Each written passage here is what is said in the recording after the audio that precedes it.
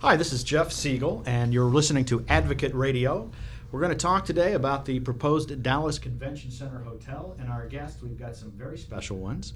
We've got Sam Merton from the Dallas Observer, who's done stellar work covering the convention center, especially on the blog Unfair Park. We've got Jim Schutz, the Observer's weekly columnist, who has an opinion or two about the convention center. And, of course, Rick Wamry, the Advocate publisher, and Rick has also been fairly outspoken in what he thinks should be done. And gentlemen, rather than sit around and say hello to everybody, so you can all go hello back, and we'll bore the audience, let's just get started right away.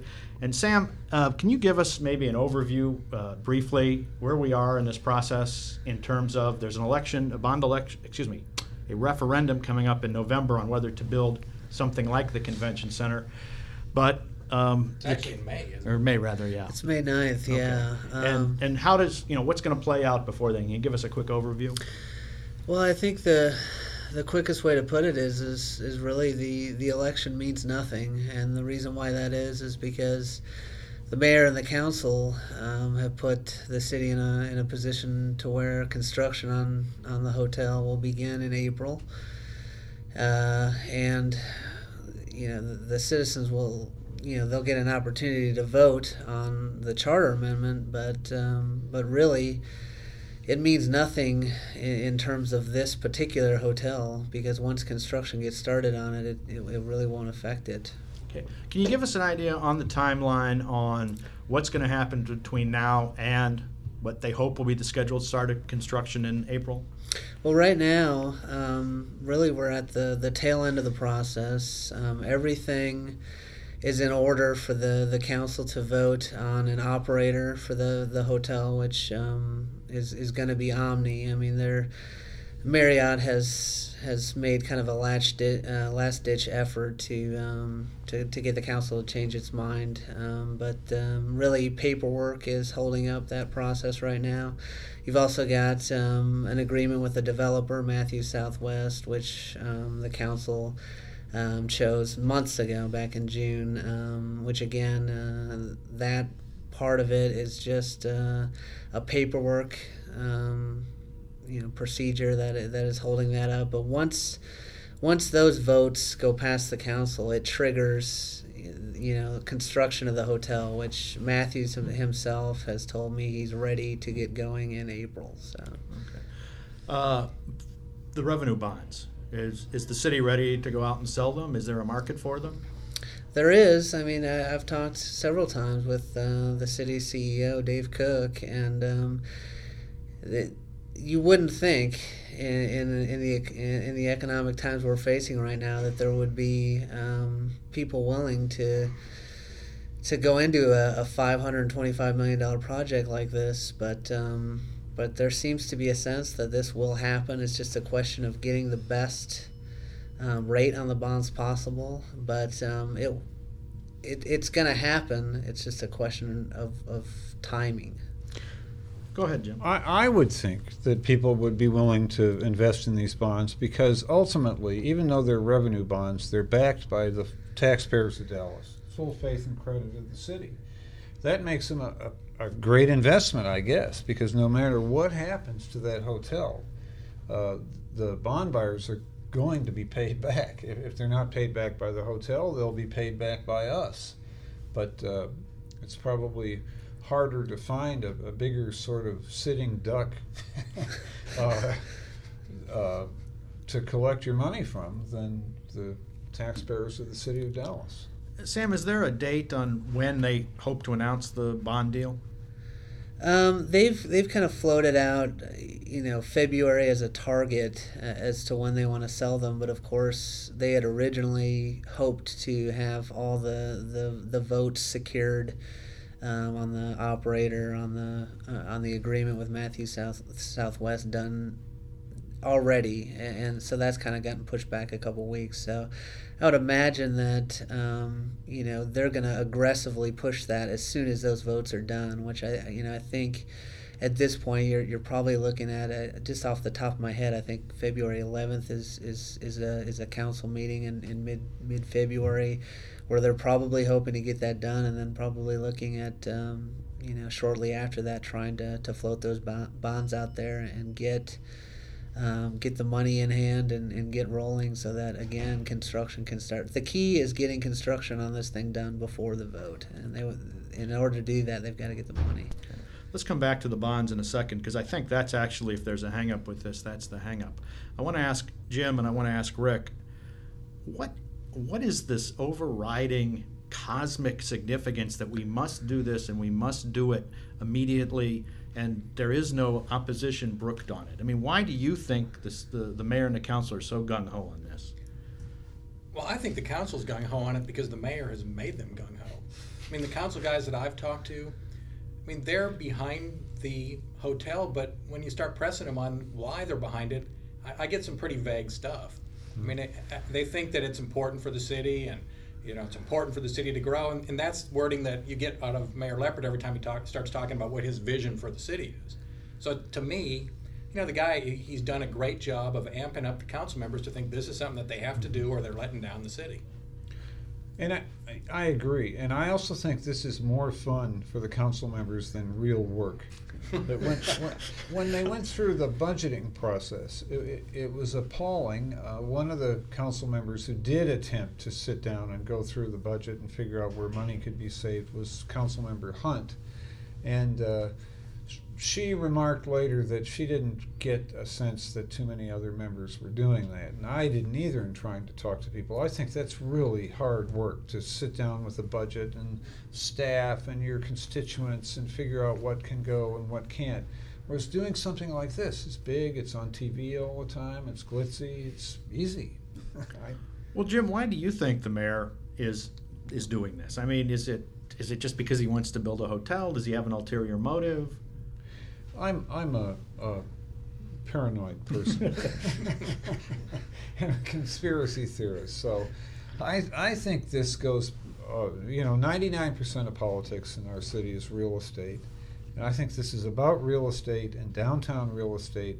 In particular, I believe it has to do with the desire of people who own property in that corner of downtown to do something about values. And I look around. One of the big owners I noticed down there is Belo in the Dallas Morning News. I think that all has a role. I just think there's an agenda to make this happen for the benefit of people who own property near it. And I think it doesn't have a thing to do with public policy. It doesn't have to do with what the market wants to do. It's all about making stuff happen at that end of downtown. Which is the next question, and Sam, you and Rick, I think, can address this. Is this a good time to build a convention center hotel, regardless of whether the city's paying for it, regardless of whether it's revenue bonds, regardless of whether a hotel operator goes out and decides to do it? Yeah, I think the argument could be made that this is the worst possible time to be putting $500 million into a project. And part of the argument that Leppert and the council makes is this general everybody else is doing it kind of argument. Like, how can we possibly compete with just looking within the state, Houston and San Antonio and Austin? They all have one. Well, how in the heck are we supposed to compete without one? Well, I've had numerous conversations with Dr. Haywood Sanders, who actually is a professor in San Antonio, and he says there is absolutely no link between a convention center, hotel, and business at the convention center. And I just think right now to just have that general idea of, well, we must build this to solve problems at the convention center to compete. It's a silly idea in an economy that, where we need to be conscious about spending public money, and that's what we're doing here. Rick, you've got a very interesting background to address this. You were in real estate before you discovered your true calling here at the Advocate, and you also served on the convention, the Chamber of Commerce. Well, the Convention Center and Visitors Bureau Board. I was a Greater East Dallas Chamber of Commerce representative, and I'd ask you guys this question too, but I don't really have a problem with a downtown convention center hotel, and I wouldn't have a problem if the city threw in a few bucks, $50 million or something, some kind of starter or land money or something like that.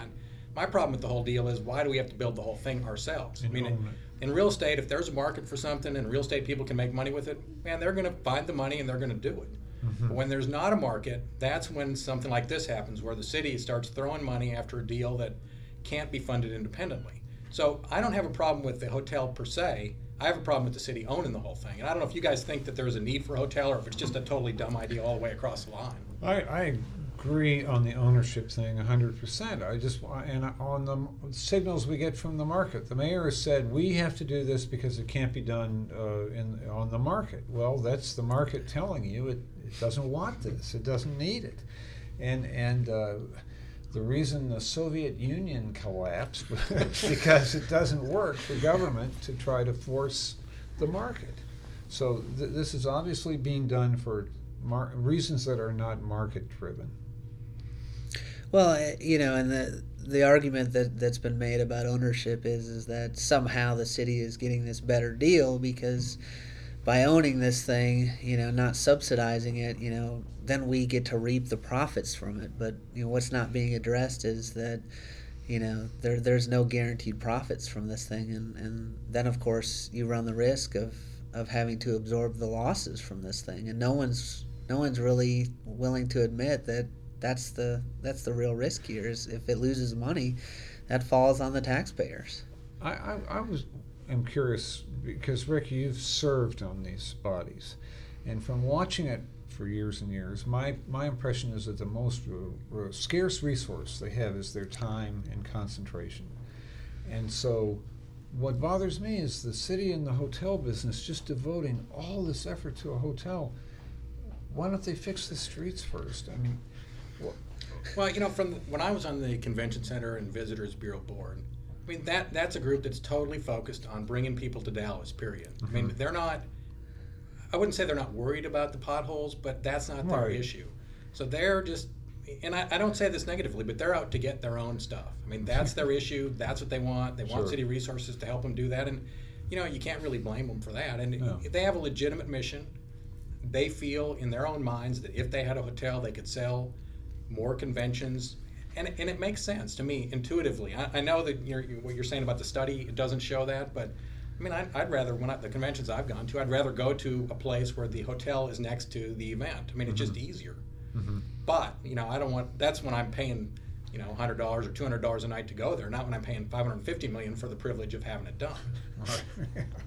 All right. You mentioned $550 million. Sam, you said earlier $525 million.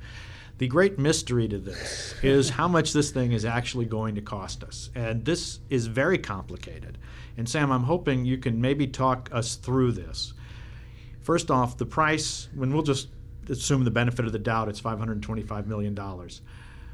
How is this going to change depending on the revenue bonds and what they have to sell them for? And is there a point at which what the bonds cost to sell changes what they want to do, and can this in some way jeopardize the project? Well, I mean, to address the cost very quickly, I mean, the reason why it went from 550 to 525 is you had this guaranteed maximum price, which was in this agreement with Matthews Southwest on a price at which the city will not exceed on the hotel itself, which came out at $356 million, which originally, was around $400 million. Now, of course, that gap is bigger than the $25 million, which that's a lot to get into, but essentially that accounts for the difference. Now, of course, you say, okay, if this agreement was for 356, how are we up, at 525? Well, that's the difference between the price for the hotel and the bond issuance on the hotel. Now, when you talk about bond issuance, you're talking about capitalized interest, you're talking about the amount that we paid for the land. Now, that's already a done deal, which is kind of part of the trickery in all this, is that the city paid $42 million for a parking lot to put this hotel, and they secured that with tax money. They did it with certificates of obligation. Now they have to pay that back, and part of that is going to be taking out new bond money, revenue bonds on this hotel. So that's put into the cost. Capitalized interest, which is money that they're going to have to basically pay back bond money on while this thing's being constructed. There's all those kind of costs that are in that. So back to your question about how does the market affect it, of course, that number, is kind of out there based on the interest rate that they're hoping to get. If they don't get that number is going to be different. And that's, I think, the crux, and I know hardly anybody in town is talking about that. And I know the Morning News hasn't discussed it. I know I've never seen the council or the mayor discuss it. And to be honest, I've tried to come up with some variations on that scenario, and I can't find any experts to talk to me about it because to agree with Jim's conspiracy theory, paranoia, I think there is a sense that we don't want to get on the wrong side of the mayor of this. So, Rick, being the resident real estate person here, can you give us an idea? Let's just assume a number, I don't know, 10% interest, and let's say you have, I don't even know if that's real or not, and let's just say instead of getting 10, which would translate to the 525, you have to get 13%. You have to pay 13% to raise the money. What does that do to a project?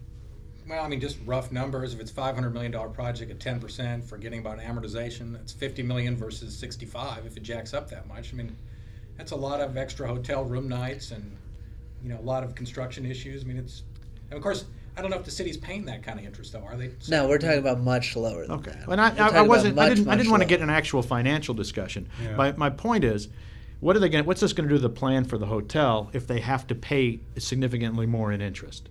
They have to make the hotel smaller? I mean, I'm not sure that there would be that much of an adjustment in a way. I mean, it's, I'm starting to get to be like Jim now. I don't know if I'm just getting old and that's making me paranoid, or I'm reading Jim's stuff and I'm getting paranoid, but I'm just thinking they're going to build the hotel they're going to build at about the level they're going to build it, and they're going to worry about the money later, or it's going to come in from some other source, or it's going to be off the books for a little while, and I don't know. What do you guys think? I heard Ann Raymond with Crow Holdings make what I thought was an interesting point. I'd never heard it answered. The mayor continues to say that we're saving a lot of money because the city can borrow at cheaper rates than you could do in the private market.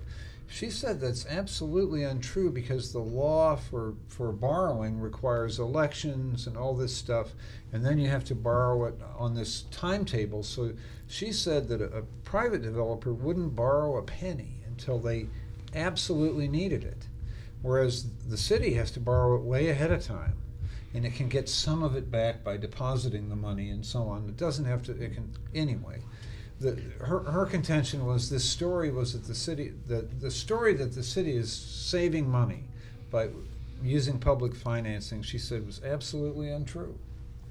Hey, let me ask you guys a question about Ann Raymond and that effort. I mean, to me, it looks like they're going to be effectively marginalized as, Harlan Crow's puppet organization that doesn't have any of the rest of the citizens' interest at heart. That appears to be the way the mayor or the pro-hotel people are going to push that. I mean, do you see any way they can get out of that trap at this point? Boy, it bothers me because so what if Harlan Crow has a dog in the hunt? I mean, that's where you get some of the smartest people in a fight like this. Plus, the Crow family has a solid reputation way back for playing straight and for a good deal of civic mindedness. I wonder if if the mayor goes after the Crows, I'm not sure how smart that is. Well, I think two things about that, and one of these things I blogged about, which was, both sides have something to gain in this. Philip Jones, the CEO of the Convention and Visitors Bureau, he, in pushing for this hotel, he landed himself a massive bonus, over $300,000 last year. There's a personal gain in this for the other side too, and so for them to kind of paint this picture of, well, Harlan Crow's in it for himself. Well, the people who want the hotel are in it for themselves too. They're not. Philip Jones doesn't want a hotel for the citizens of Dallas. He wants it for himself. He wants it for his paycheck. He wants it to make his job easier. So I mean, there's both sides to it. And then as far as the Crow thing, anybody would be lying if they said he's not looking out for the Anatole. But I also think there's a fundamental part of Harlan Crow, the Republican in him that looks at the city providing a subsidy to something that should be just a private business, competing with somebody else. And I think he just sees something fundamentally wrong with that, and he's going to fight that tooth and nail. The Dallas politics and culture question, though, I'm watching, and which I think goes to your question, is, yeah, there's a way for the other side to get out of it. It's for them to paint the picture very clearly of the real estate interests pushing for the hotel. It's for Ann Raymond and that side to say, this is all about making money for Belo. And does that ever happen? And there's such a, that's a moment that things never come to, except for me. One thing that really hurts them is that they don't have that political leader, that Angela Hunt, in front of their effort. I think that certainly would have helped them if they could have gotten somebody on the council or somebody else to kind of champion their effort. When they have to throw out Ann Raymond, who's an executive with Crow Holdings, kind of who's good, yeah. But she works for Harlan Crow, Yeah, so. right. I think if they could have found that Angela Hunt to put out in front of their effort, they certainly would have had a lot more success. It doesn't look like they're going to find that person, though, does it? No, if they would have, it would have been way before now. Because, what a suicide mission for somebody to go against all the money in town, except for Harlan's money. Yeah, I want to go back and just say one thing when you were talking about Philip Jones and the $300,000. Now, correct me if I'm wrong, but my understanding was, and maybe it was just the way I heard it, but he didn't get $300,000 for supporting the hotel. He got his $300,000 because they did a pretty good job last year at the convention center of boosting room nights in Dallas.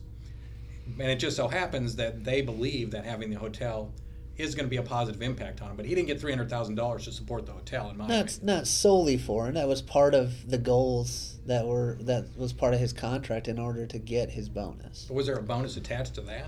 That was part of his goals. Okay. Yes. Okay. So it was part of the package. It was part of the package. Hey, if you sure. support the hotel, you're getting $150, and you're not talking about that kind of stuff. There were goals laid out that he needed to achieve in order to get that bonus, and that was one of them. Was supporting the hotel. All right. Well, this was fun. We'll have to have you fellas back, and we can talk about this Great. again in a bit. Once again, this was Sam Merton from the Observer and Unfair Park. The Observer's columnist Jim Schutz, our advocate publisher Jeff Siegel. No, what am I saying? I don't want to be the Hey, that's publisher. my job. Our advocate publisher Rick Womry. We just I'm witnessed Jeff. a change in power. I'm here. Jeff Siegel. Wow, listen to that. This is how you find out. If you've got any questions, you can send us an email here. The email address for the podcast is on Advocate Radio. It's podcast@advocatemag.com. Thanks again, gentlemen, and we'll have you back probably sometime in February when it looks like this thing is going to play out. Thanks very much for listening.